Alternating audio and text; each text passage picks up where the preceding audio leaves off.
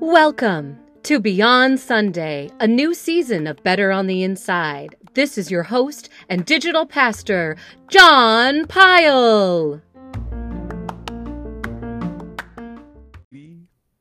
Howdy, everyone.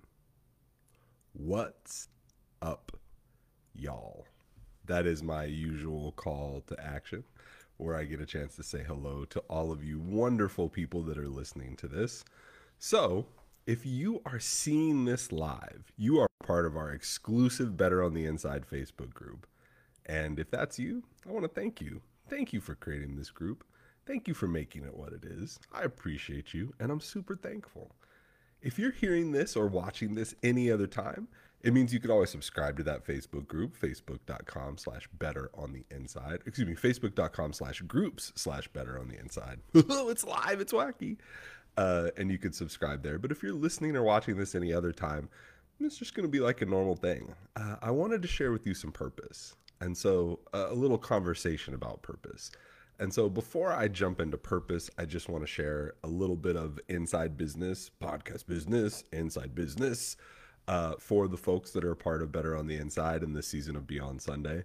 And so this week, because it's spooky season, Halloween, there's going to be 2 episodes. That's right. There's going to be 2 separate episodes, one where I deep dive with Dr. Laura Robinson about The Exorcist, and one where I get a chance to talk to my friend Ray de Armas about purpose and becoming a medical missionary in his own country, really, and what it means to take care of people and to love people and to help people. And so those are 2 things that I'm going to release at the same time, because talking about The Exorcist is something I love because I love horror movies.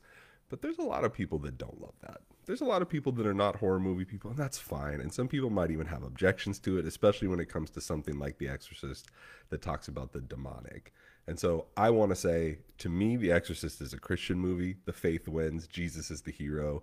It is absolutely a Christian movie. In my eyes, it has some horrific images and some pretty vile stuff. And if you're somebody who doesn't like to deal with that, then don't listen to the podcast.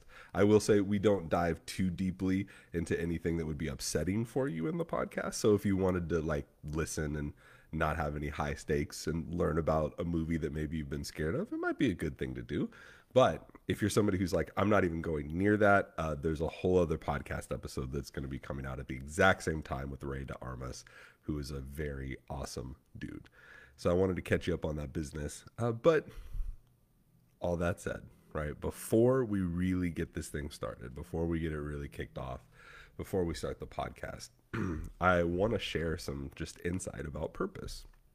Because a big part of my conversation with Ray is about purpose. And it's about, finding what you're meant to do and kind of a deeper connection. And it's one of the challenges of purpose. And so I've learned a lot about it. I've had a chance to research purpose and kind of go down and help create the purpose path at City Church and put a lot of resources together that can help folks be able to discover their purpose and then live it out. And I've learned a lot in that. And so I wanted to share 4 components of purpose that can help define it, because for a lot of people, defining purpose is one of the issues. It's is it the thing I love to do? Is it the thing I have fun? Is it the thing I'm good at? Is it this? Is it that? Is it this? And it's got to make me feel passionate, but should I also make money from it? Is that part of it? Is it what does good? And so there's a lot of misconceptions about purpose. So I want to unpack 4 little pieces. It's actually 4 little pigs. PIGS is a little acrostic that can help you remember this. Pigs as it relates to purpose. And I might drop a bonus one in there too if I get the chance. So I wanted to share that with everybody, and shout out to everybody watching live Facebook group. Thank you guys so much for tuning in. Love you guys and everything that you're doing. What's up, y'all? Welcome to Better on the Inside in our 3rd season, Beyond Sunday.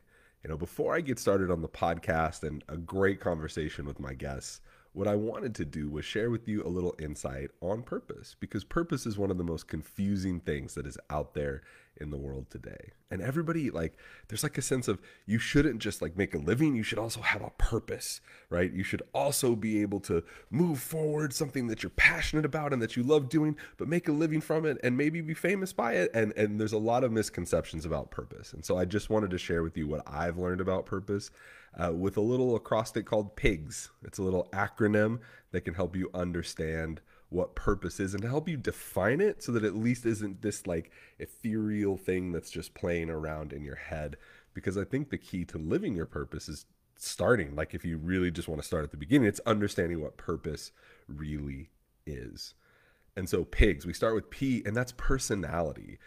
Discovering your purpose, you got to know more about your personality. There is something that you communicate to people before you said a word just when you walk into a room or when they see your profile online. If any of you guys are out there online dating, shout out to anybody who's in that hellscape right now. You want to talk about the real scary movies of the season. It is Tinder and all the online dating apps that people are doing. So, but your personality, who you are fundamentally, like some of these things that are the attributes of your personality come across before you even talk. And it comes across even stronger as people get to know you.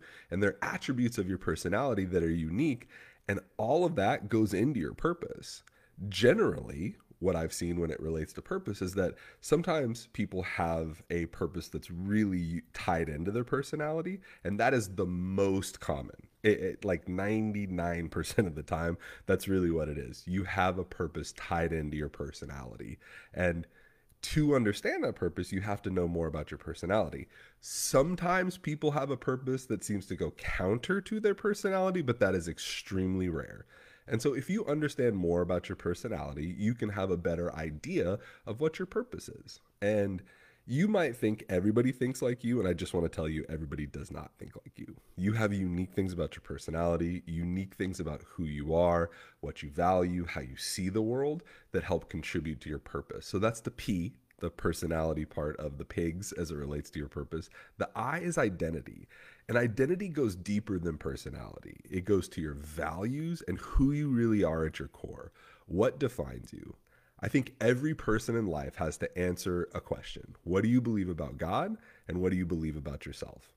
And however you choose to define that, religious, not religious, everyone has to answer the question of what do you think of God, right? What do you think of this idea of the universe? Is there a God? Is there a creator? Is there a higher power? And that's the first question. The second is, what do you think about yourself? And the answer to those two questions help ground your identity. It gives you a foundation for life that you can stand on no matter what happens. And so while your personality is sometimes how that identity plays out, your identity is something much closer inside you. It gives you an anchor when times are tough. It makes the difficult things easier because you know who you are and where you draw your identity from. Unfortunately, a lot of us have unhealthy sources of identity, like other people, like people pleasing or identity and a few other things. That just comes from, that just comes from normal life. And we can have people like negative voices in the way that we grew up in our families of origin that absolutely define our identity to us. And I just want to tell you, that's not your real identity, right? Those negative words are not your real identity. Every single person has been created with value. Every single person is a masterpiece. That's in the eyes of God. But even if you don't believe in God right now or are struggling with that, I do believe you're created to be a masterpiece and you're here for a purpose. And so anchoring your identity, understanding who you are truly at the deepest level and the values that come from that is really important to understanding your purpose. And so the G's, right, we're at PI, and now we're to the G for the pigs, right? And that is your gifts. That is, what are you actually good at? It's rare for someone to have a purpose that's something that they're really bad at. In fact, I can't think of a person who had a purpose that they're actually really bad at. There may be pieces and components of living out your purpose that you're not good at or you're untrained at or something that, you're not enjoying. But ultimately, your gifts, your talents, what you're good at is going to contribute to your purpose. And so you have personality, you have identity, and then you have gifts, what you're good at. These kind of come together in these overlapping circles that help define your purpose a little bit better. And so these gifts, you might not know what you're good at. Let me just be really honest with you. Like, most people that I talk to have no idea what they're good at. They have an idea of what they do for work. They have an idea what they do for fun. But if I ask you, what are you good at? They'd be like, well, I don't know. And so I have a challenge for you. This is a little bit of an extra challenge if you want. Text 3 people today and ask them what you're good at. people that you trust, people whose opinion matter in your life, text them and go, hey, what am I good at? And see what their answers are. And that can help shine a light on what you're good at and where your gifting lies. I think there's some deeper gifts than what you're just good at, but it's something that you can do uniquely that not a lot of other people can do. And there's a lot of giftings out there. There's a lot of ways to understand what you're good at. I do want to differentiate. Skills can be a part of gifts, right? But skills implies that you've worked on it. Skills are something that you can build. So a lot of people confuse their skills with their gifting because they've been trained in something. So if you've been in the military or you've been in a company for a long time, you get really good at some stuff. And those are more like skills than they are gifts. Gifts are a little more natural. It's a little more innate. Skills are things that you train in. A lot of times there's crossover in our gifts and our skills, right? Because if you're gifted at it, a lot of times you want to do it more and you get more skilled and trained at it. But gifts is really the link to what our purpose is. And so you put together personality, identity, gifts, and you start to get a clear picture of your purpose. Think of these as like forming a picture, like a Polaroid. For those of you old school people, right? You would take a Polaroid and it would take time to develop. And that's what your purpose is like. And so the components of that Polaroid right now, personality, identity, gifts, what you're good at. Think about what you're good at. And to me, what you do, what you're good at is an act of worship, right? I'm a believer in Jesus. Not everybody is, but it's an act of worship. It's showing the universe that and really God, I hate to say the universe, that sounds so new agey, but when you do what you're good at, it's good for you and it's good for the people around you. And it's good for this bigger thing, this transcendence that we all seek.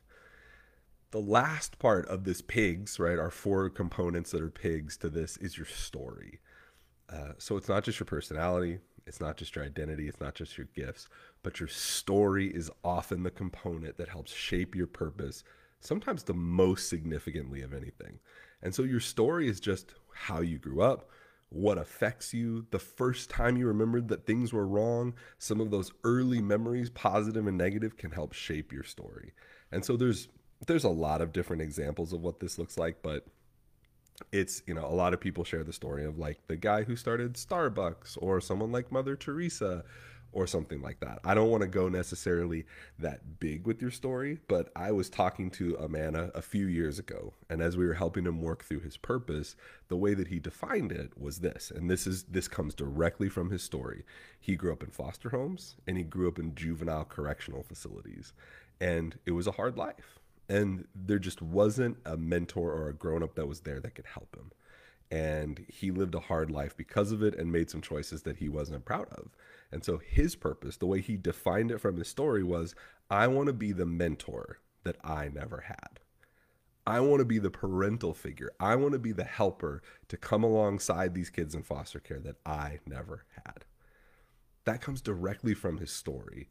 And a lot of times your story, your purpose is going to be on what you want to see lived out in the world. And a lot of times it comes from what I would say a negative or corrective context of going, I don't want this to happen to anybody else. What's the thing that you don't want to happen to anybody else that you experienced? What's the thing that just gets your blood boiling, that makes you passionate because you don't want to see that happen to anybody else in the world? Well, understanding that is a big part of unlocking your purpose.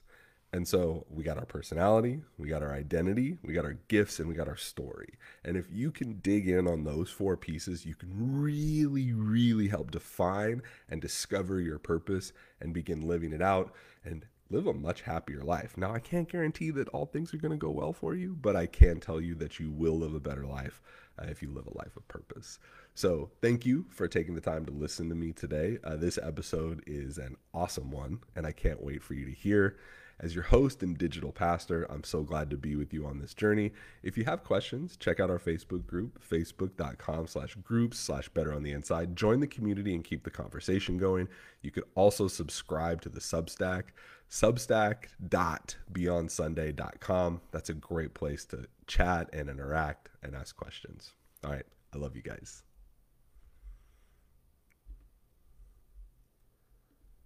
What's up, y'all? My guest today is Dr. Laura Robinson, who is a fantastic individual, an incredibly bright person, and just the best pop culture film theology nerd really that I know. So I'm so excited to talk with her about The Exorcist, her favorite movie, one of my favorite movies, and certainly one of the top horror movies of all time. You can make an argument for Halloween. I think that's my favorite. I think Dawn of the Dead is in there, Texas Chainsaw. I know a lot of people like Hereditary and some more modern kind of stuff.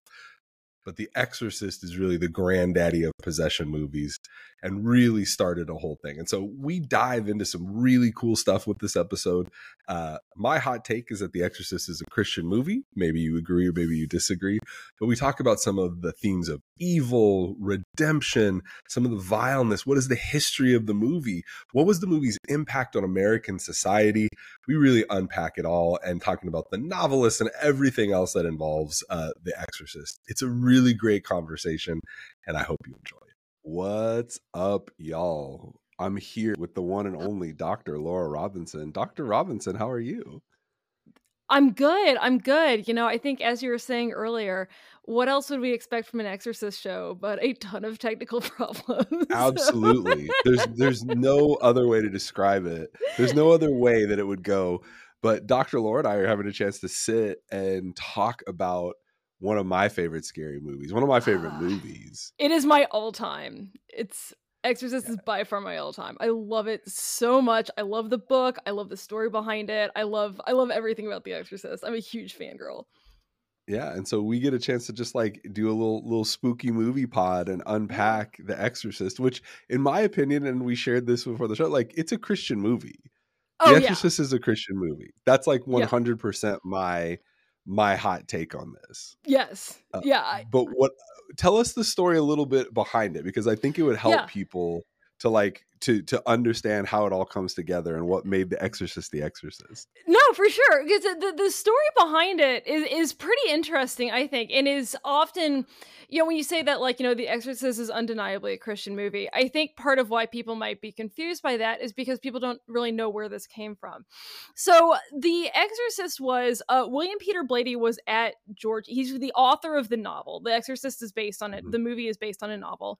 He was at Georgetown. He was a good Catholic kid, when he heard about the fact that there was, in St. Louis at the time, there was the first official Catholic exorcism in North America.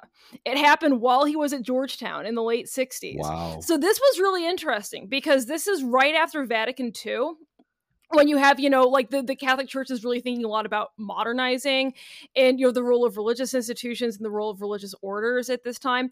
So in the midst of all of this, like a vernacular mass, like all these modernizing impulses, suddenly the Catholic Church has a straight up bona fide exorcism. That is, if you know the story of the movie, even you've seen this, is incredibly difficult to get. So Blatty was fascinated by this, and what he originally set out to do was to write a nonfiction article in great detail explaining this story, especially because, like, a big part of the way he was thinking about this was that, like, if you could tell this story, this would solidify to people, like, why faith is so important, that there still is this, like, supernatural evil problem in the world that has to get solved. So he tried to get the case files, and he couldn't do it because of privacy concerns. The exorcism involved a 14-year-old boy. It's a girl in the book. And there were a ton of privacy concerns. Some of it has since been open to the public, and we actually do know more about the story that The Exorcist is based on, but at the time was completely sealed. So Blatty decides that if he can't do a nonfiction version, he's going to do a fictional version. He's going to write a novel based on what he thinks happened. And he sets out very much to tell a story where a priest is a hero. That's the thing that's really important to him. That a priest has this heroic presence in the story and, like, overcomes doubt and depression and trauma in his own life to become this heroic figure in the face of satanic evil. So that's, like, what Blatty sets out to do. So he writes his novel. It's a smash hit book. It sells incredibly quickly and is picked up very fast by people who are interested in making the movie, right? So only like a year and a half after the book drops is when the movie comes out. And of course, famously, if the book was a blockbuster, then what is the movie? The movie is probably the most influential American movie other than Godfather. 1 in 3 American adults went to go see Exorcist in theaters. Like, Whoa, it is that's crazy. It's insane how influential this movie is. It was the for a long, long time, I think it still is if you adjust for inflation, it was the highest grossing R-rated movie ever. The record was undefeated until Passion of the Christ came out. Like, this movie is insanely influential. Everyone goes to see it, in a big part of the of the popular culture enthusiasm around The Exorcist is the fact that people are having these crazy reactions, because The Exorcist is best known and loved and hated for its insane practical effects. The Exorcist has some of the greatest practical effects in cinema history, and they are so gross. It's disgusting. I mean, even today, it's like 50 years old. Yeah. And it is a truly disgusting and scary movie. And you see those reactions. You watch the news of it, of like, people are passing out in theaters for this movie. It's like a phenomenon. It's a viral phenomenon. The B-roll is crazy. And you can watch reporters get wise to how this is happening. That at about the 90-minute mark in the movie, people start running out of The Exorcist, because that's the crucifix scene, right? And people are having these. It's still a taboo breaking aggressive film today. Nowadays I think people don't quite have the same. Obviously it's hard to imagine a movie that would make people run out into the audience, like through the aisles screaming today. To be truly shocking, be a truly shocking movie, it would be really hard to imagine what you could do for that to happen. Well, and I think a big part of why The Exorcist hit as hard as it did is because just not even the content, but just visually, people had never seen anything like that before. Yeah, that's true. At the time, like, how you make a bed raise and shake was a tough question for effects teams, right? Like, a lot of this was still hard to figure out. How to make Reagan float was a tough question. A lot of some of the contortion effects were done with a gymnast body double, but a lot of that is just Linda Blair, just going to town, or sometimes wearing a harness. She wears a harness for some scenes that kind of like pull her around a little bit more to create more of the out of control look. But visually, it's an incredibly difficult movie. And then, of course, then comes the backlash, right? Is that you have this movie that is incredibly famous, is everybody goes to see it. It's incredibly influential. And there's a lot of conversation in the midst of this idea that, like, whether or not seeing The Exorcist is dangerous, right? So, like, Billy Graham says that people are at risk of becoming possessed or having demons brought into their life by virtue of watching Billy. Oh, Billy! We forget what a hellfire and brimstone fella he was in 1973, right? It was a different Billy. But no, like, pastors are warning about people being demonized and, like, just like the insane evil of this movie. And Blady was actually really struggled with these reactions, because Blady wrote this story with the goal of inspiring faith, and with the goal, and if you watch the whole movie through, you can see what Blady was going for. But if all you know about this movie is people, is a girl with her head turning around, stabbing herself with a crucifix, and people running out in the audience, vomiting and screaming, and, then it probably seems baffling of, like, how on earth could this possibly be a Christian movie? If you watch the whole way through, you can see what he went for. But he was really, I think, and we can talk about this, are different reactions to The Exorcist. I think that there's a fundamental tension at the heart of this story, which is what Blady wanted you to feel in response to this, and the content that was necessary to create this story, right? Because Pazuzu, the demon in question, is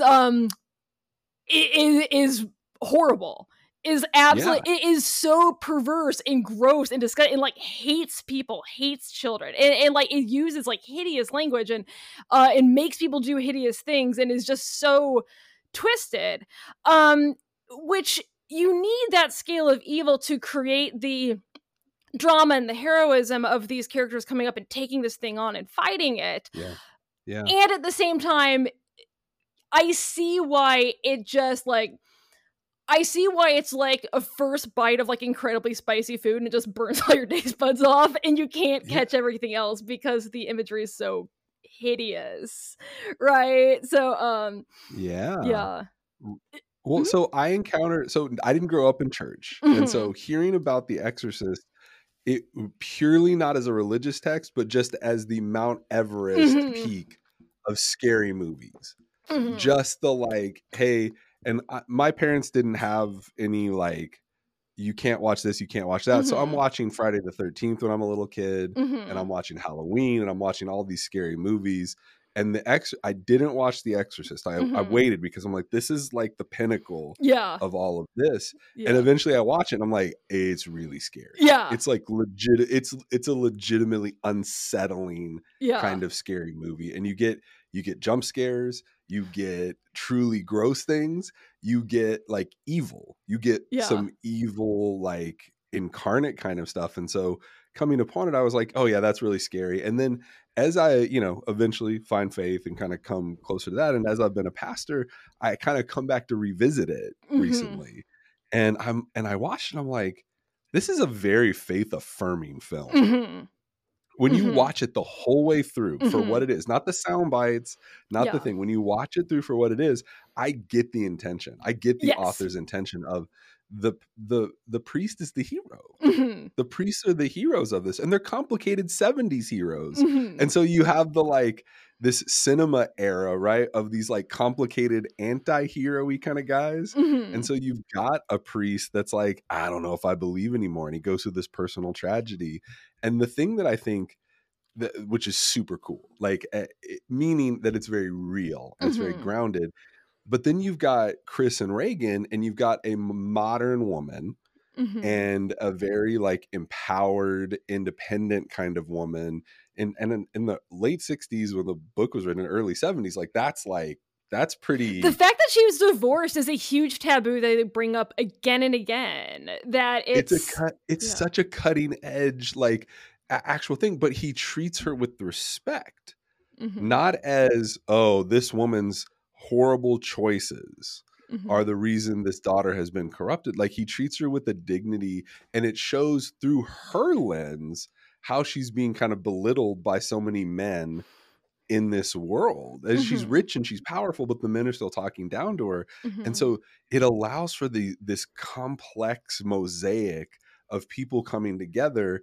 And what it kind of said to me, why it's faith affirming, is like, evil isn't worried about your liberal or conservative or Democrat or Republican or rich or poor or your science or your Catholic.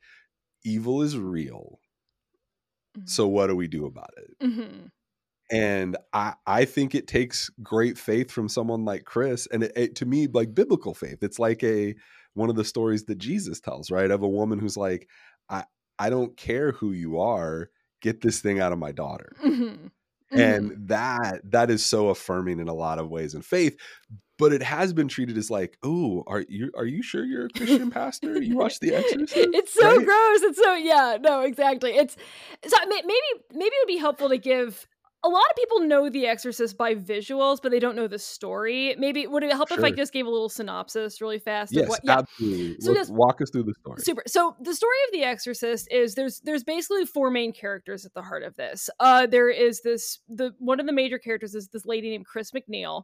She is a famous actress. She is recently divorced. Her ex-husband is not very involved in her life or her daughter's life. This is continuously frustrating for him.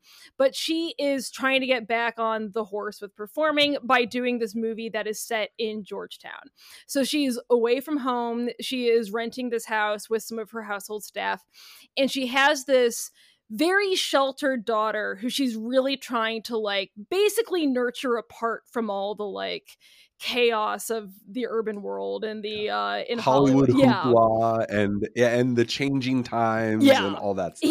She's really trying. She has this 12-year-old daughter whose name is Reagan, and she's the sweetest little thing, and she's a wonderful mother, and she is sort of Chris struggles a lot with the fact that people have a lot of expectations about what a famous actress would be like or what a divorced woman would be like, but she tries really hard to be a good mom, and Reagan of course gets very sick with something that makes no sense.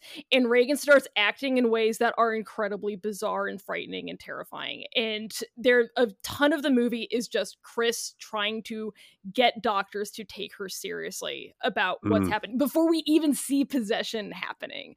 So meanwhile, they're in Georgetown.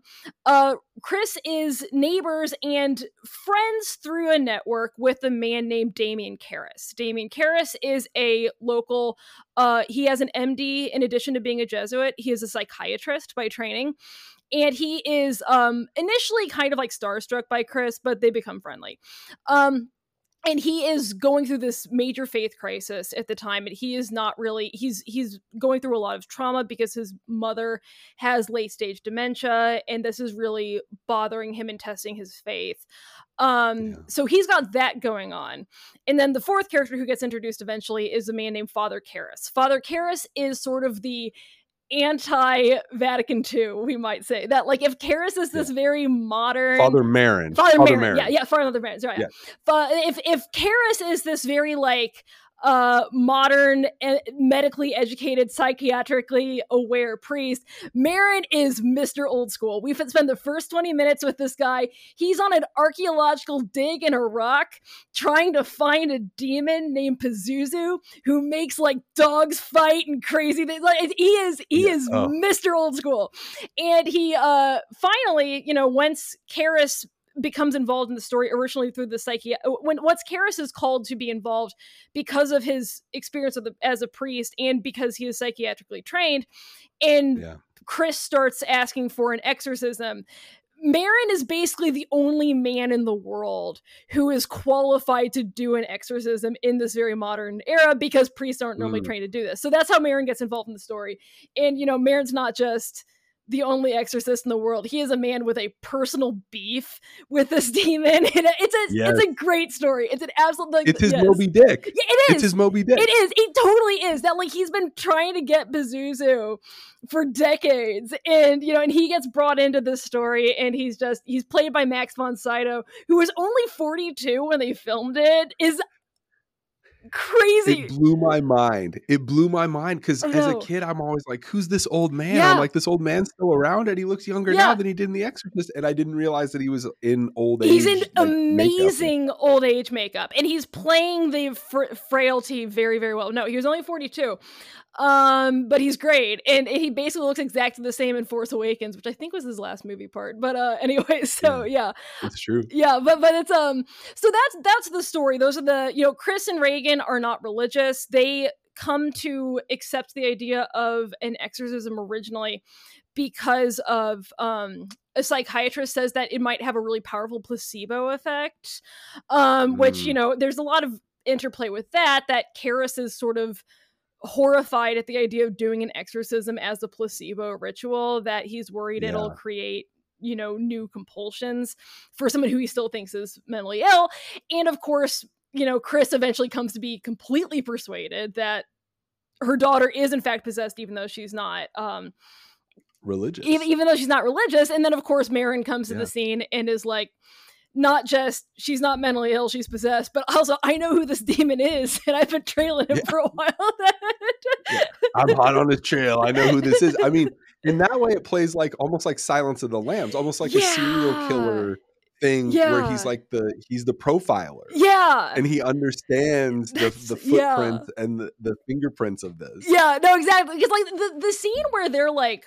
One of my favorite scenes in the movie is when they're suiting up to go in and do the exorcism, and they're putting their vestments on, like they're putting their flak jackets on, like they're going to war. And it's like the Rambo scene before the Rambo scene. It's so very cool. much the action adventure, like Bandolero, like except with not bullets, it's crosses. Exactly. And it's like all the Catholic liturgical stuff. It's so cool. And it's also in the way he's like briefing Marin through this about like the way it works, right? That he lies to deceive you, and like we can't ask it too many questions because it's going to try to throw stuff out to confuse us, but then it's going to start mixing the truth to attack us, and then like the attack is psychological. Damien, do not listen. It's just it's so cool. But And of course, Garrus gets in there and he does exactly what you know he's going to do, which is listen. And he gets thrown out. This man in a crisis of faith, listening to a demon tell him how he is failing, right? It's so I want everything with, because you might even say the fifth character is just Pazuzu, even though no actor plays Pazuzu. It's Linda Blair, of course, and then there's a voice actress who does some of the deeper register tones. But Pazuzu, Pazuzu knows Marin, and Pazuzu is also really crafty, because once Marin gets in there and starts throwing holy water around, Pazuzu just turns all his attention on the guy with the faith crisis. Just that, I maybe can't get the old school priest, I can definitely get this guy. This is the weak link right here, and I'm going to attack the weak link. Yeah. And he goes all in on him. It's so scary and so good. But, well, and it's but part of what's scary about it is that psychologically speaking, emotionally speaking, whether you have faith or not, that is everyone's nightmare. Yeah. To come into a room to try to do your job and help someone. Because what they do a really good job of in the book that I'm starting to read, right? Really Thanks to your recommendation. Yeah, it's so good. But they show the empathy of Karras. They show how much he cares about people and how much the suffering of the world, he hates the suffering of the world almost as passionately as Marin hates the evil, right? And so you have one priest who's kind of focused on the evil, one who's focused on the suffering, but he makes this character empathetic. And so to have your worst fears and nightmares, all the insecurities that you spoken back to you, is everyone's nightmare. That's a horror movie for everybody. No, I think that's so that's so true of why this is scary.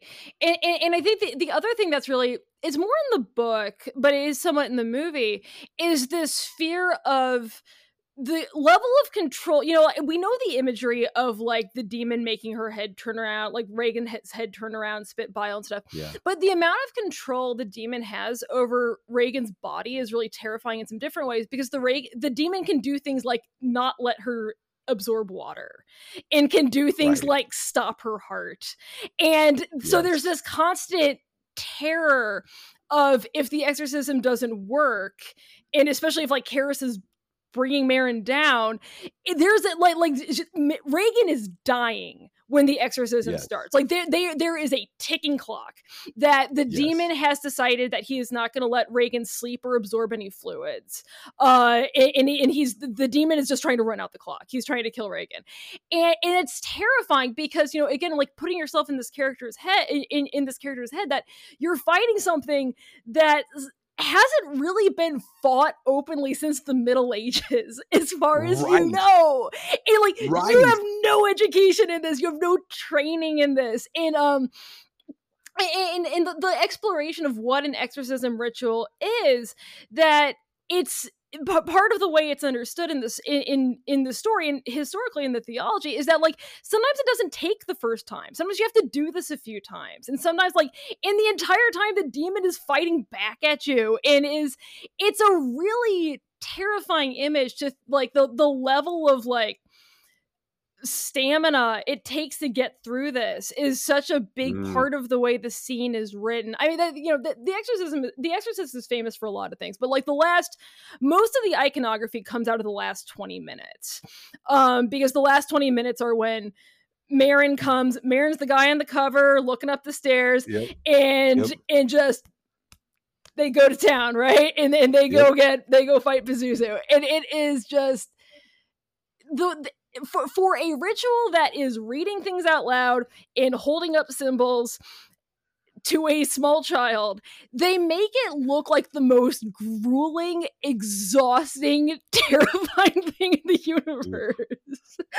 Yes, I mean, it feels almost like a courtroom scene. You make a good courtroom scene, even though it's just dialogue and people are sitting there. It's like A Few Good Men, and that you make it so intense because of the performances. You're just watching people talking, like you said, and all of a sudden the intensity is ratcheted up to 11, and people are just like Yeah. yelling and like, oh, the power of Christ compels you, right? And everything is on, and it's on. And so, everything you're talking about is so dead on. And like, how did the movie, so the movie, you talked a little bit about the backlash, a third of Americans see it. I think that the pastor wordplay that I used was like, I think he tried to scare the author tried to scare the hell out of people. And I think he scared the hell into people. Yeah. And what was the reaction to something? Like you said, Billy Graham is going, hey, don't see it. You might get possessed. And so some people are going, hey, this is very real, maybe too real, taking it seriously. And don't open the doors or the windows to something like this. Right. And which is kind of crazy. And then, but Americans see it. How does religion sit after this? Like, what does, like, I don't think there was like a Catholic revival after this. So what happened? There wasn't, but there was a huge kick up in what's called deliverance ministries. So eventually, this is sort of the beginning of a lot of what would later come to be known as spiritual warfare. This was already out there in some ways, but because basically what happens after The Exorcist comes out is a lot of people decide they need exorcisms. And they go to priests, and priests are like, did you see the movie? The whole point is we don't do these. And, the man who plays Father Dyer in The Exorcist is a real priest. And he actually said that, a conversation he was having constantly after The Exorcism, after The Exorcist came out, was like, I actually don't do exorcisms. Like, this is not a part of my job. This isn't part of the soul care I do. So what eventually happens is that there's a few intersections of like charismatic and evangelical, Catholics and Protestants and others, who form what is now what is generally called deliverance ministries, is groups of people who will cast out priests, and cast out demons. And you can almost make the case that the way this works is that the book The Exorcist gets treated like an Audubon guide to demons. Right. And like that, I remember thinking this when did you listen to The Rise and Fall of Marcel? Yeah, that they talk a bit about some of the demonic stuff that Mark Driscoll claims to see. And I was like, is this like a cops watch cops situation where like cops start to act like cops? It's like, do demons watch The Exorcist? Yeah. Like we should like start opening doors and stuff, that like a lot of imagery that had previously not really been associated with demons becomes associated with demons because The Exorcist is so huge. So a lot of times like what will happen is, there's actually a book called American Exorcism that is a history of deliverance ministries after The Exorcist. It's a fascinating book. It's an ethnography of all these. You should totally check it out. And that goes through like the Catholic and the Protestant forms. So I think what doesn't happen is what Blady really wanted, which is that people find this like strength in old school doctrine and religious leaders and like, faith in Christ. Because like Marin is a Marin, the heroic priest in this, in The Exorcist, is not a hellfire and brimstone character at all. Like when when they read parts of his book in the book, and it's like it's all about like the love of God and just like how much Jesus loves us. And then when he explains what possession is, the thing he links it all back to is that like the goal of the devil is to persuade us that God doesn't love us, right? So like Marin's theology is not fire and brimstone. And Marin is very much like, I think, the idealistic Catholic figure for Blady. That he's the great hero. And like for Blady, I think Catholicism in Catholic theology is all about bravery and self-sacrifice and accepting the love of God and accepting the self-sacrifice of God in Christ. Like these are the dominant themes he keeps coming to when he's talking about this, right? So I think what's really interesting is that doesn't seem like it actually had a big rise after The Exorcist. What happens instead is a lot of interest in demons and a lot of people who want who want an exorcism and think an exorcism will solve their problems, which is in the book, an exorcism is so much the exorcism in the story is a symbol of a larger theological phenomenon. That the exorcism in the story is the symbol of spiritual courage and power and ultimately self-sacrifice in the way that the exorcism actually works.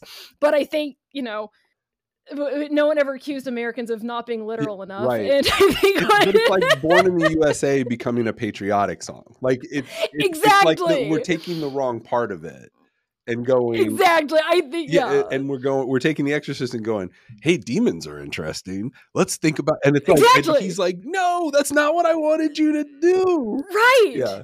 Right. That, like, I think the demons become the star of the show and become the star of the afterlife. And then, of course, a lot of this could be argued to be the beginnings of what becomes the satanic panic and the sort of in the rise of the phenomenon of the satanic ritual abuse sphere, right? That suddenly Satan has top billing in American religion, which, is not what Blady wanted to have happen. And in the book and in the movie, they do talk about the desecrations, right? They talk about the desecrations of altars, and I could totally see the satanic panic. And I draw a line to something like Stranger Things, where it's like, it's in horror movies and heavy metal, and these kids are sacrificing kids out in the woods. And there's all this there's this dark movement towards Satan, and you could even start to see some of the QAnon-y kind of conspiracy theorist of Johnson and Johnson. I don't know what company you heard, but I heard it was Johnson and Johnson. Procter and Gamble for me. Procter and Gamble. That was it. No, it's Procter and Gamble that are Satan worshipers, and they actually sacrifice children in their soap or whatever. And you hear these things, and a lot of it feels like it could be traced back to this, very singular. That's definitely there is definitely a from Exorcist to QAnon story you could tell of American cultural history. I think, obviously the roots of QAnon are even deeper in the medieval blood libel anti-Semitic conspiracy, but I think that this sort of newfound fixation on Exorcist isn't the only culprit, right? Because you do have Rosemary's Baby around the same time, same thing with a book and a movie. You do have The Omen, right? But I mean the king of the Satan movies is definitely The Exorcist, though, right? But they're coming in this era of the 70s where it's, you have a lot of movies that are wrestling with evil. Apocalypse Now. Really, you could argue The Godfather is wrestling with evil, too. What is evil? And so we're coming out of this era of American innocence. There's the Leave It to Beaver, then there's the hippies, and there's Vietnam, and then we're coming into this new America.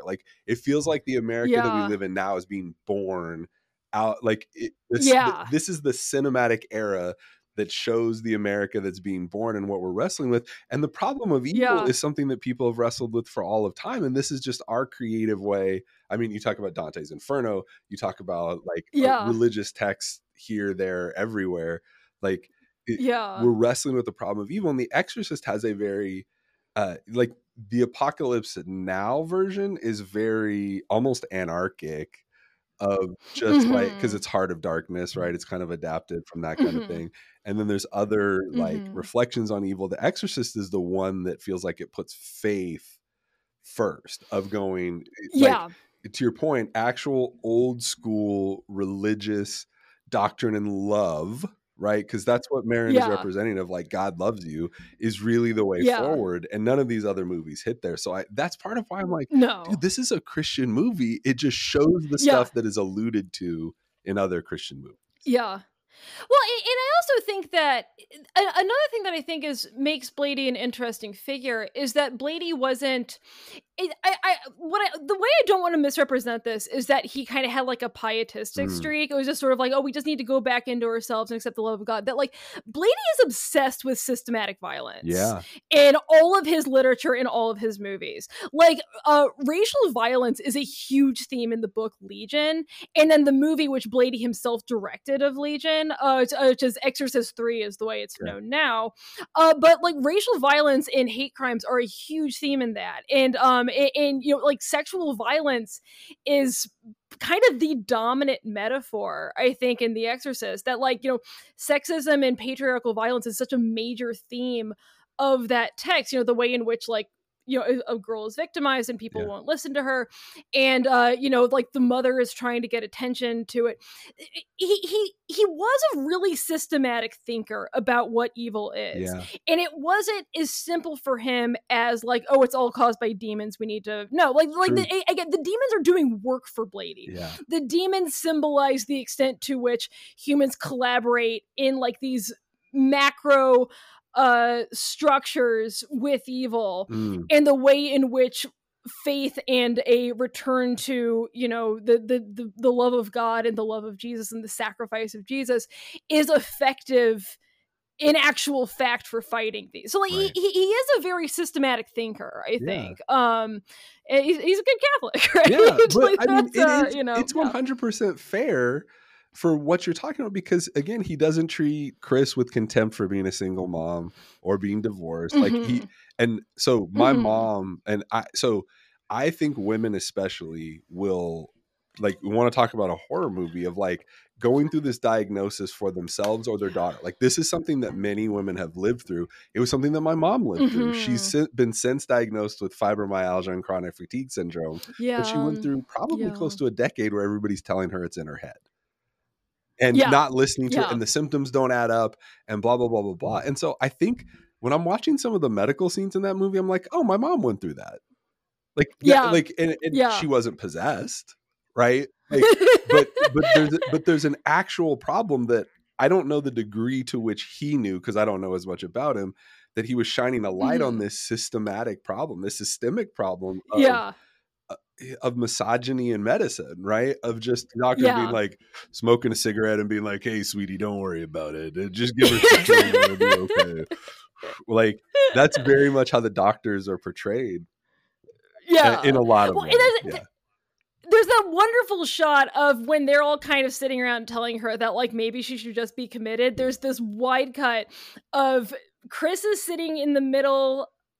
She's wearing all black, and there's like 20 men with identical haircuts and white coats standing around her, and just like it just radiates this like uselessness and helplessness of the fact that like Chris is the only one who doesn't look like them, and she's the only one who's not in white, and she's the only one like like being marked with like the black clothes, right, of just sort of like, which is foreshadowing the priests, but also like is symbolic of this evil that's holding on to her. That like the way and this is part of why I think the characters of Karis and Marin are so winsome and iconic, is because like they're the first people who listen to this woman.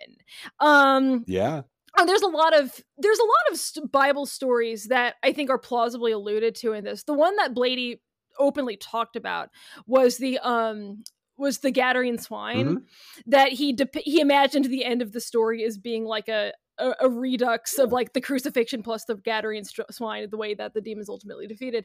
But I think another really plausible one is the Canaanite woman from Matthew, or the Syrophoenician woman from Mark. This, Gentile who is, not part of the Jewish people, and who has a demonized daughter and follows Jesus begging for help. And, there's this response of, let the children eat all they need first, because it's not right to take the children's bread and throw them to the dogs. So people probably know this story.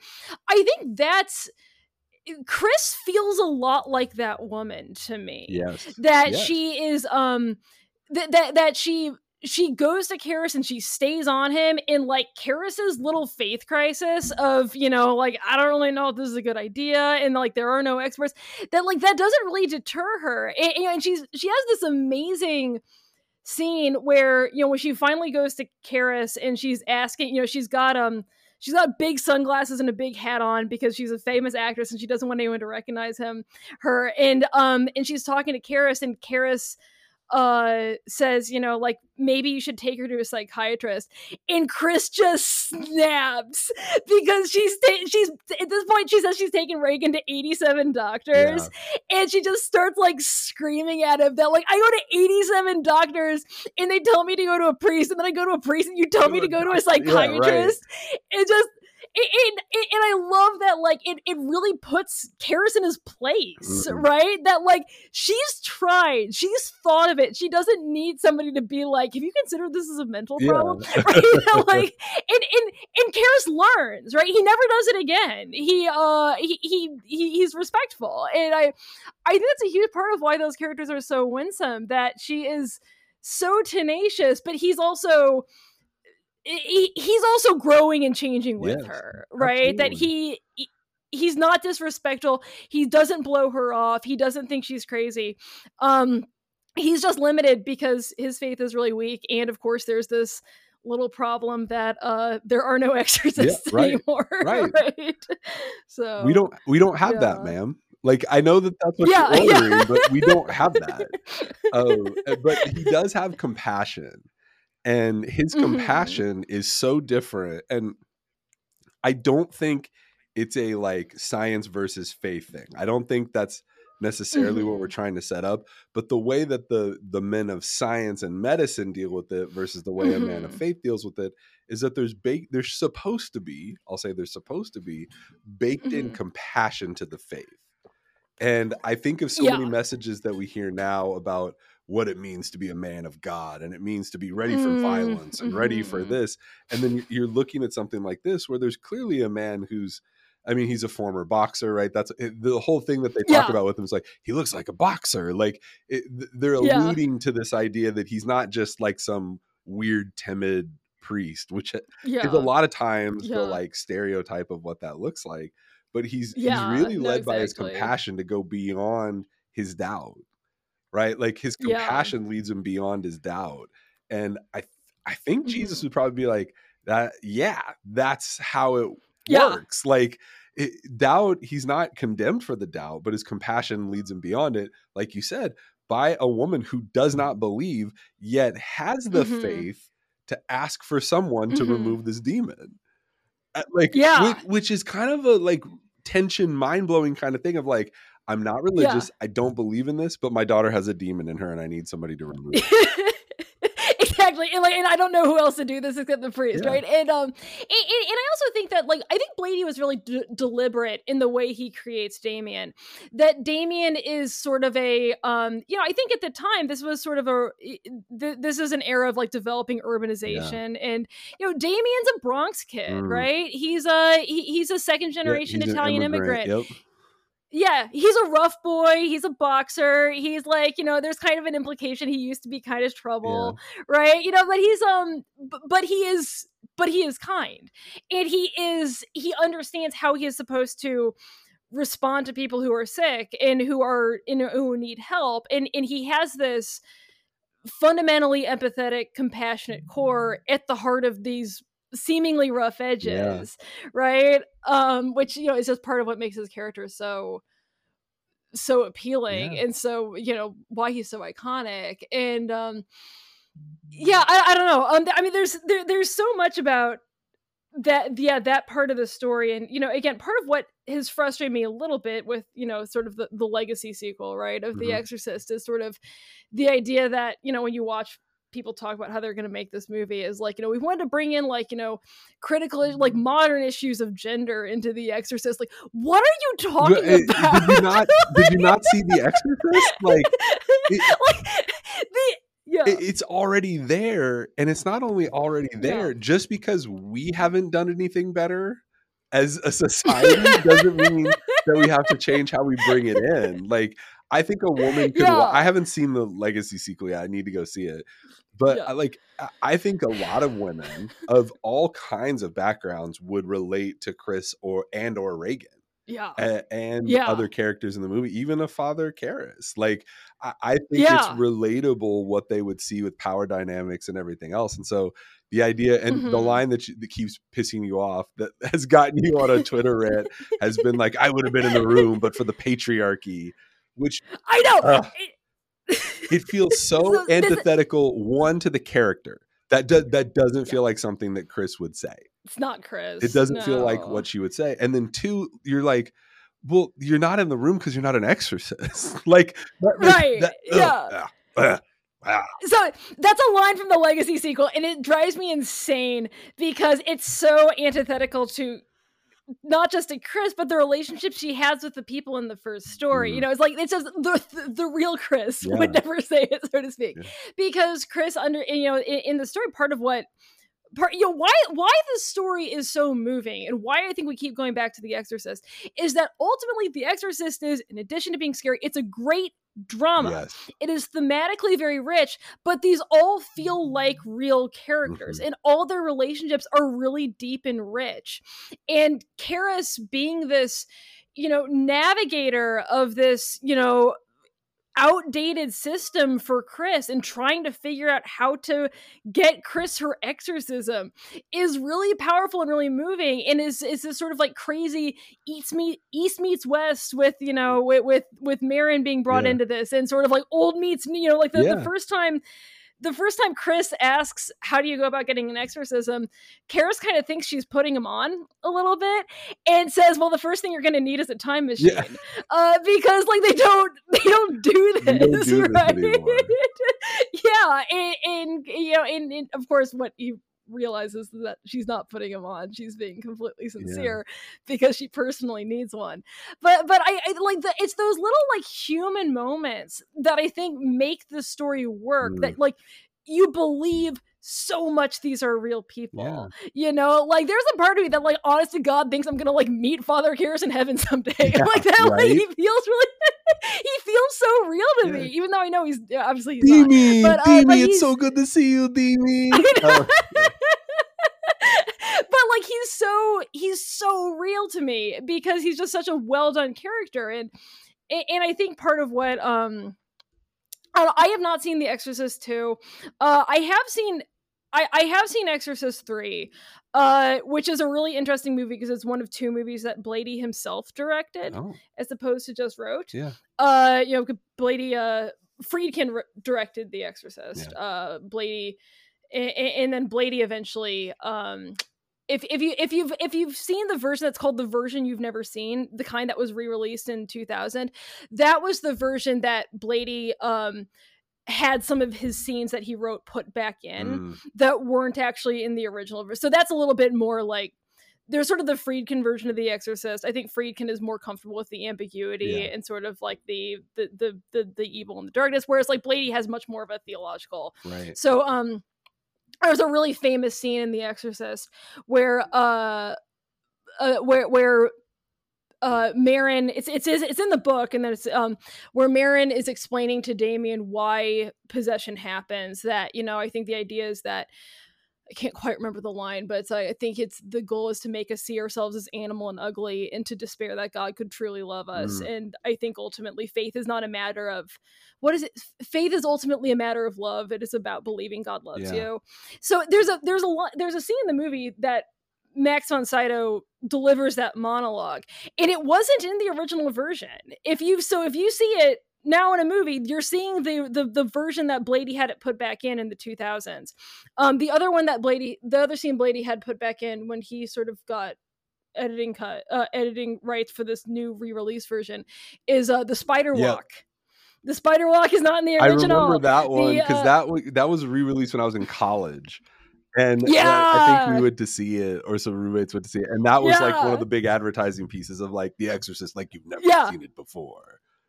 Yeah, it's a crazy effect, which I think is why he had it put back in there, is just because the effect is really good. That's a gymnast who she has a back brace on that's dangling her from the ceiling, so she's not putting actual pressure on her wrist, so it looks lighter than it's supposed to.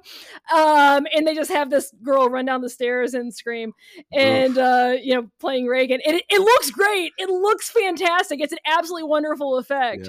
Friedkin cut it because he didn't think Reagan should leave the room once she's been possessed. He thought that all the action should stay in the bedroom. I respect it. It's a good effect. It looks really good. And it's in the book. In the book, it's a more extended scene where Reagan is kind of like following people in the house around doing a spider walk for a while is just, know what? Yeah, there's some of the images in the book you probably could not put into film. Sure. The book is gnarlier. It can be, because you don't actually have to look at it, but it's pretty faithful. So yeah, it's when you take a movie like this. So as somebody who is I would say like an expert, right? You're an expert in crafting curriculum and thinking about the problems and the questions and what these kinds of movies bring up. Like when you take a movie like The Exorcist, like if you were teaching a class on it, which maybe you already have, but like if you're teaching a class on it, what are you encouraging people to look at? What challenges do you have for them? What applications do you have? Yeah, so we opened with this last time I taught religion and film. We opened with this movie. So we basically we took it a few different ways. One was just diving into the story, and we focused a lot on the thing I really encouraged people to do was to focus on Chris and Damien character arcs. That's what I was just sort of thinking. It was like, this is ultimately a story about growth and change, primarily for Damien, but Chris also has a really critical arc in this story, right? And in going through that of trying to think through who's the protagonist.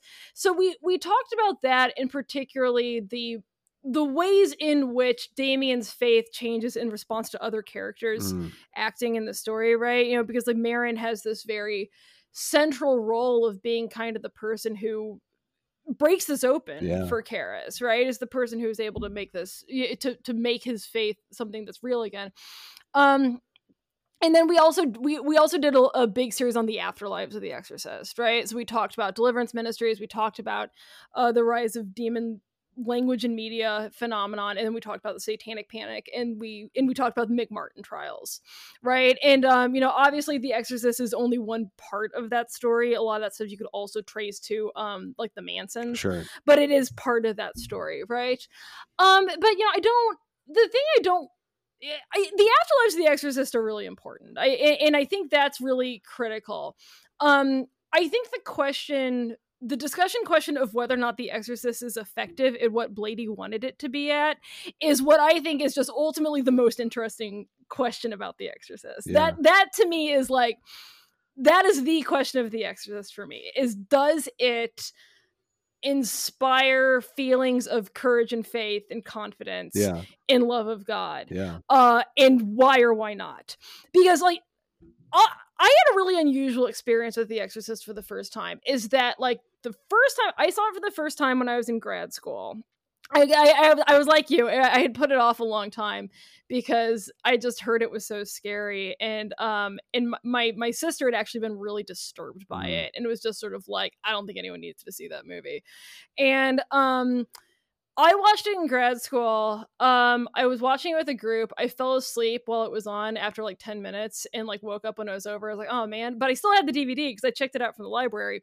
So the next morning I just put it on by myself at my house just to like see what all the fuss was about. And I don't know if it was just this context of watching it on a Saturday morning with my coffee for the first time. I was riveted. I had exactly the experience Blady wanted me to have. And I think there's a few different things going on. I think that like I was older, I wasn't that disturbed by it, but also I was like, grad school for religious studies can be really rough on your faith. And I think that for me, I was really wrestling with the fact that a thing that had really been like the cornerstone of my Christian experience, the Bible, I was now like reading it in this really different way, and it was challenging me. And I think that just like falling into the story with with characters who I loved, who were going through the same things, or whose faith wasn't really dependent on academic concerns, but just on like showing up and doing the right thing. I had exactly the experience Blady wanted me to have. I watched it like twice in a row that day. I called my sister. I was like, you have to watch this movie again. I know it disturbed you. Now it's one of her favorite movies, but I just like, I got exactly what I was supposed to get out of it. And I don't think I do not have a normal Exorcist story, right? And that's I don't think that happens to most people. And it still is. It is by far my favorite movie of all time.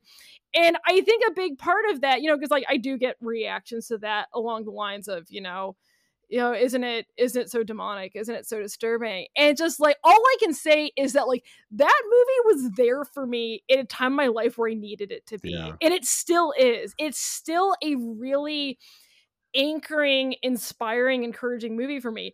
And I appreciate the fact that I have the definition of a minority experience with The Exorcist. Well, it's perfect because there's two funny things about it. One is that you like found it so peaceful that like that it was faith affirming, right? That it was like, I watched The Exorcist. Then the second part is that grad school was so tough on your faith because that's so true. Like I know you were like, you know what I need after a tough like semester of grad school? I need to watch The Exorcist to restore my faith. I need to unwind with it. That's so good. And I still do that. I still actually like, there's a real like warm bath, relaxed feeling that like sometimes when I'm just like, when I just like, it doesn't even have to be like I'm going through something. Sometimes when I just need it, I just watch the last 20 minutes of The Exorcist. Like I watch Marin show up and do his thing. I watch him suit up. I watch Karis dig deep and be the hero he needs to be, the power of Christ compels you is the first time he really like stands up and acts like an exorcist, right? Instead of a terrified psychiatrist, right? It's great. I find it incredibly moving, and I love the story. And and I've been kind of playing into the medical thing a lot. I don't think it has to be a faith and science thing because because I think in the story it's not really. There's two things going on. One is that the problem is faith-based, right? And the part of the storytelling mechanism is that to get the exorcism, you have to prove there's nothing medically wrong, right? So that's a huge part of why the story is told the way it is. Not that like doctors are like bad in the story. It's just that you have to prove that they can't solve it to get the exorcism. But then a big part of it is, and I was thinking about this a little bit with the Exorcist believer line of, that they wouldn't let me be in the room because of the patriarchy. That just like, at the end of the day, this is a story about characters. And the characters do represent things. But I don't think that it's as simple as the messaging is that like doctors are sexist, but priests are not, right? It's just like, this is a story about these two priests. And these two priests who are who do have deep empathy for others and who aren't judgmental of moms who are in entertainment and who don't think that Chris must be a bad mom for this to happen. Like, these are the priests we meet in the story, right? And Blady wasn't an idiot. He explores more of the world of faith and its downsides around it. And then of course there is also the other part of the Catholic Church in the story isn't just these priests, it's this big institution that won't give Chris the exorcism, that so that the portrayal is complicated, but ultimately it's about these two men and how they respond to it. And they are, I think, a really inspiring set of characters because they are so because they are so fully realized, and especially in the case of Karis, because he has such a long way to go to be able to be the person he needs to be to solve this, and we get to watch them do that. It's a great point though, that they're people first and priest second, right? Because it's not, like you said, if you want to talk about patriarchy, like medicine and religion are two of the biggest patriarchal institutions that we have in the world, in this country especially. But the point isn't, like the church good, medicine bad. To your point, it's just that somebody listened to Chris, and in the story that he wanted to tell, it's the priest that listens, and you get the empathy and compassion. And you do have, Kinderman is introduced in this book, and then he becomes a major character later in the series in Legion. Because, Kinderman is a Jewish character. He's the officer. And he eventually becomes a full character in his own right, who has his own perspective on what evil is. And in that is given serious engagement. Kinderman is he's the guy who throughout the book and the novel is kind of indicated to be a very lonely person. He's the and again, this is part of why The Exorcist is such a good story, is because it kind of has this happy ending element that Kinderman is this very like lonely man who can't really get anybody to hang out with him, essentially, is a big part of his character. And then at the end, Father Dyer, Damian Karras' best friend, is left alone and grieving after the events of the story. And then Kinderman pulls up and invites him to a movie. And like, so we have this like, there's a lot of different elements of this story that like, that it's not just about, like going to the priest and getting your answers. It's about community and like friendships across faith is like all part of this vision of overcoming evil in the story. That's really beautiful. That there's even a resolution for Kinderman can't get someone to go to the movies with him, right? Like that. Yeah. Well, that's actually a really cool piece about the community, because there really is like a weird patchwork community around this, because you have Sharon, who's the like babysitter, like au pair kind of character, and you've got the housekeepers, and you've got these other the other folks from Georgetown, like you said, Father Dyer, and you've got like just these people circling the story, and that community piece is pretty brilliant. And in the book, I think she's in the movie, but you have the psychic, right? The spiritualist. Yeah. And like, there's just a bunch of people who are in this orbit, and it's very human, like you said, very human. Yeah. Yeah. That, like we believe these are people who are living there, who have lived in DC a long time, and these are their networks, right? And these are the people they, and then Kinderman eventually comes back through as a character because of that role. Do you know the story of the ending that was written but not shot for The Exorcist? No, tell me about it. So this is another one of those like great Bible references in it.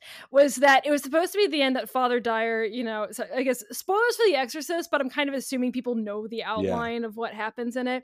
But Father Dyer is back at the track where Damien used to train, and he's grieving and he's sad, and like, so there's sort of this window of hope for him that he's going to have this new connection with Kinderman, which we later find out in Legion that they become friends for like 20 years. Like that actually does happen. But he's grieving the loss of his friend at Georgetown, and he sees this man out training on the track, and the friend comes up and says things that sound very Damien. He doesn't know this man. He's a stranger on the track who's training. And he says things that sound very Damien-ish, and basically tells Dyer that I'm at peace, it's okay, and then jogs away.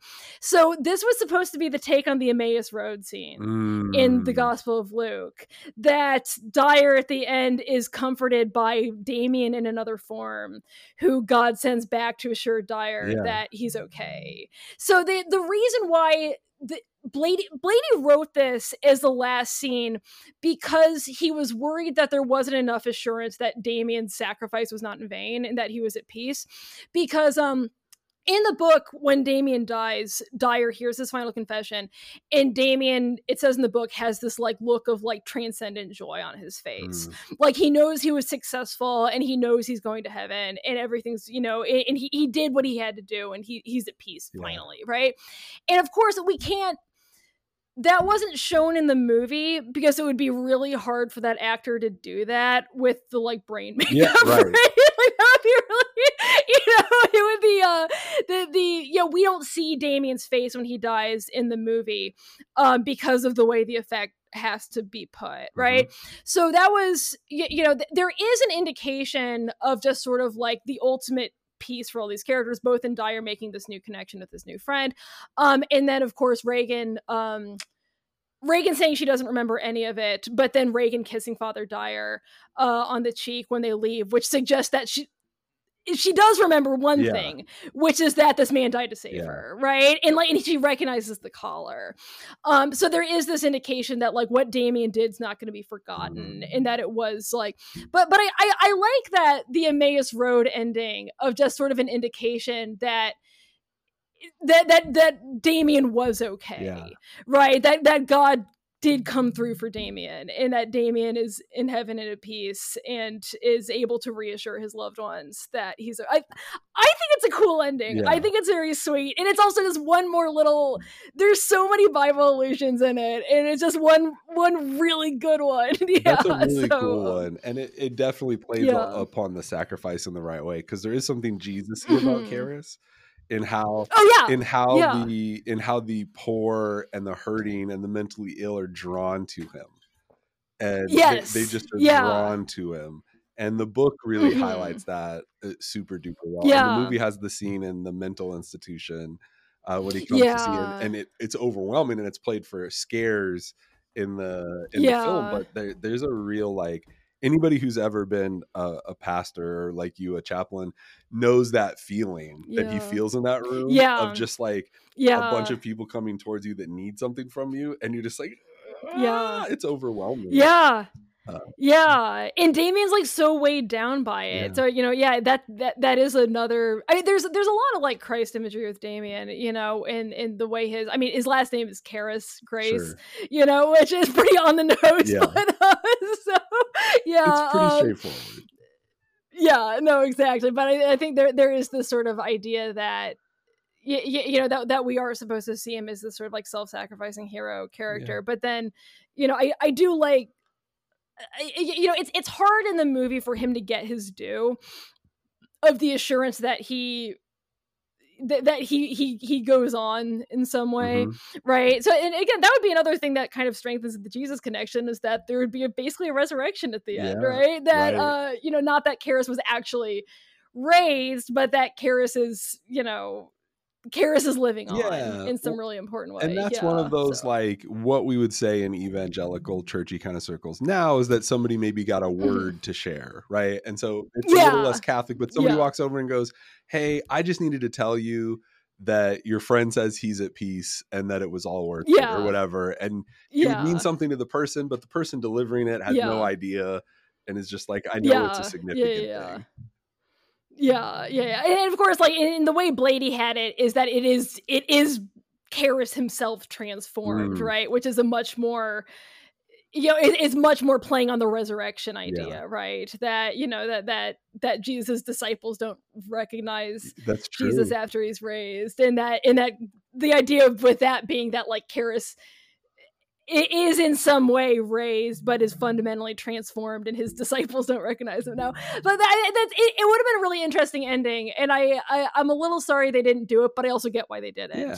Right? You know, that the movie, they kind of get us right out of that after the exorcism, and Reagan reveals that what she actually does remember, and then, you know, and then Kinderman and Dyer go see a movie together, and you know, which is such a funny ending to like such a scary movie. Like, I know.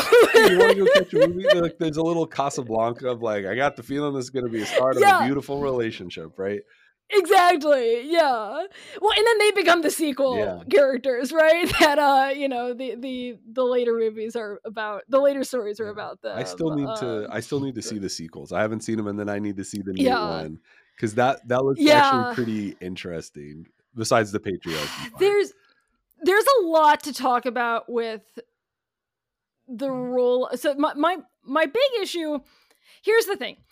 The Exorcist works because it is a theologically straightforward story. That this is a Catholic demon. This is a demon who makes sense within a Catholic system. And it's not, I think the whole idea of this was this idea that, you know, like, well, all cultures have demons and exorcisms, which is kind of true. It's also kind of not true. That, you know, like other cultures have possessions, but they're not always negative. But anyway, so I think kind of building on this idea that there is this ontological reality of demons, and like every culture has their own way of solving it.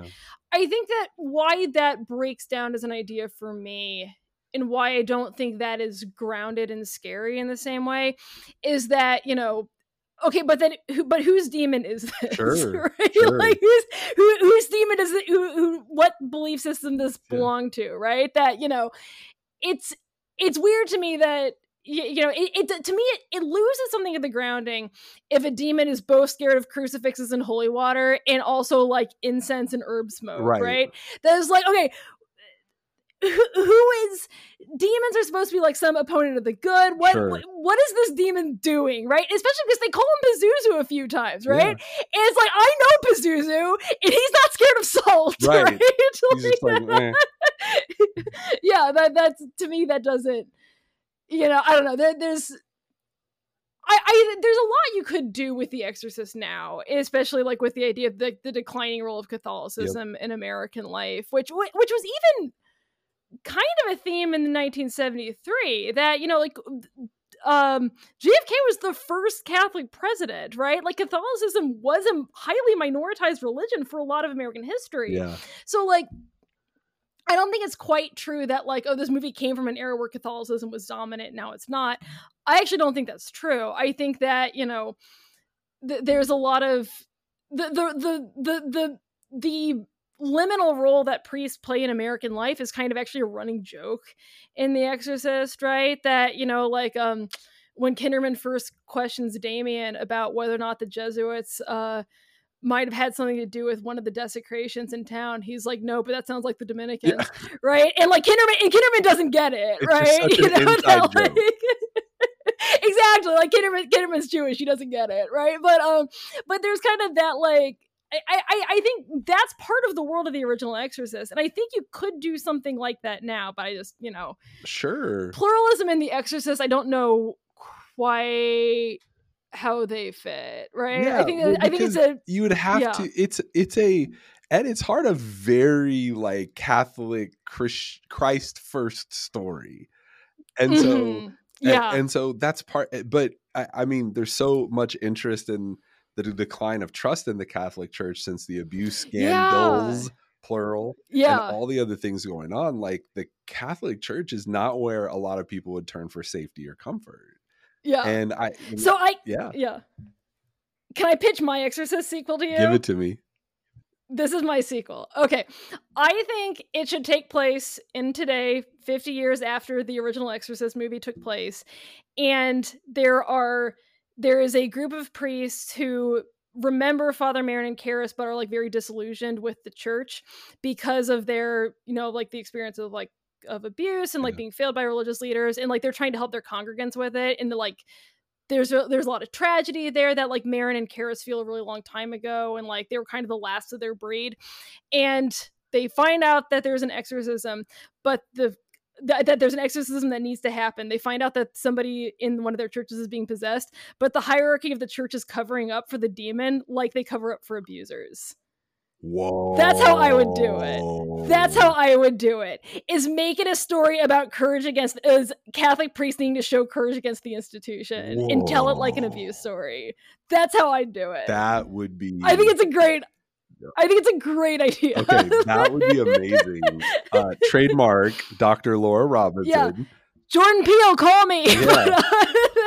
Trademark Dr. Laura Robinson. Please write that. Like, I would love. Yeah, I think it's a great idea. I would love to see that. No, somebody get Jordan Peele on the phone now that Universal owns The Exorcist, and Jordan Peele has a good relationship with Universal. Just send him my way, guys. Okay, we'll try to make that connection so that we could get you going. Well, I think it's a great idea. I love it. So, Dr. Laura, we could talk forever, but unfortunately, oh my gosh, I know. Right? Unfortunately, I gotta get going and go pick up kids. From school. Same. It's awesome. Well, we'll make sure that people can subscribe to your Substack. And get you on there. Called Not Peer Reviewed. Yeah, Not Peer Reviewed. Definitely check it out. You had a great guide to scary movies that I think we'll definitely link to how to watch in this spooky season, and we'll get this one out so that people can kind of brush up on The Exorcist. And maybe my hope for this is that somebody takes the plunge and watches The Exorcist. So if you're out there and you watch The Exorcist because of this, we'd love to talk with you about it. Just give it a shot and reach out to us, because I love introducing people to this movie, into this book, into this like the world of The Exorcist story. Oh, dude, I wish we could find a way to watch it like together, like a watch along. I know. We should look into this and see, maybe like I wonder if other people would be interested in doing that, like doing sort of like a group conversation about. So yeah, Okay. I guarantee We'll look into this. because I would love to have some horror people that are not people of faith to weigh in on like, what does this movie mean for not people of faith? How does this land for you? Yeah, because I can only comment from my perspective. I would say the review of Red Letter Media, the people who did the really famous Star Wars prequel movies, they do a discussion of The Exorcist between two guys who are not religious, and it's really interesting just to hear a different perspective on it. But yeah, let's see if we can get a group watch together this month. Yeah, look us up, guys. Yeah. I love The Exorcist. I think it's on Max right now too. Yes. HBO, the Max app. That's where I watched it. Watch it on Max. What are you waiting for? It's a great time to watch. Go dive in, and we'll figure out a way that we can kind of watch it together this spooky. Sounds great. This spooky season. I love this. I love this. Thank you, Doctor. Awesome. Thank you. Good to be here. Thank you so much for tuning into our conversation. Man, I loved talking to Dr. Laura Robinson about The Exorcist. She is brilliant and fascinating and so well-spoken and well-read, and just really someone fun to talk to about The Exorcist and scary movies in general. And follow her Substack. You absolutely need to do that. And I'll put the details in the comments for her Substack and my Substack if you want to talk more about scary movies. She also writes about Operation Underground Railroad and some other things going on. We both have some projects in the mix that are coming up. But if you want to watch The Exorcist with us, let us know. Man, thank you guys for hanging out.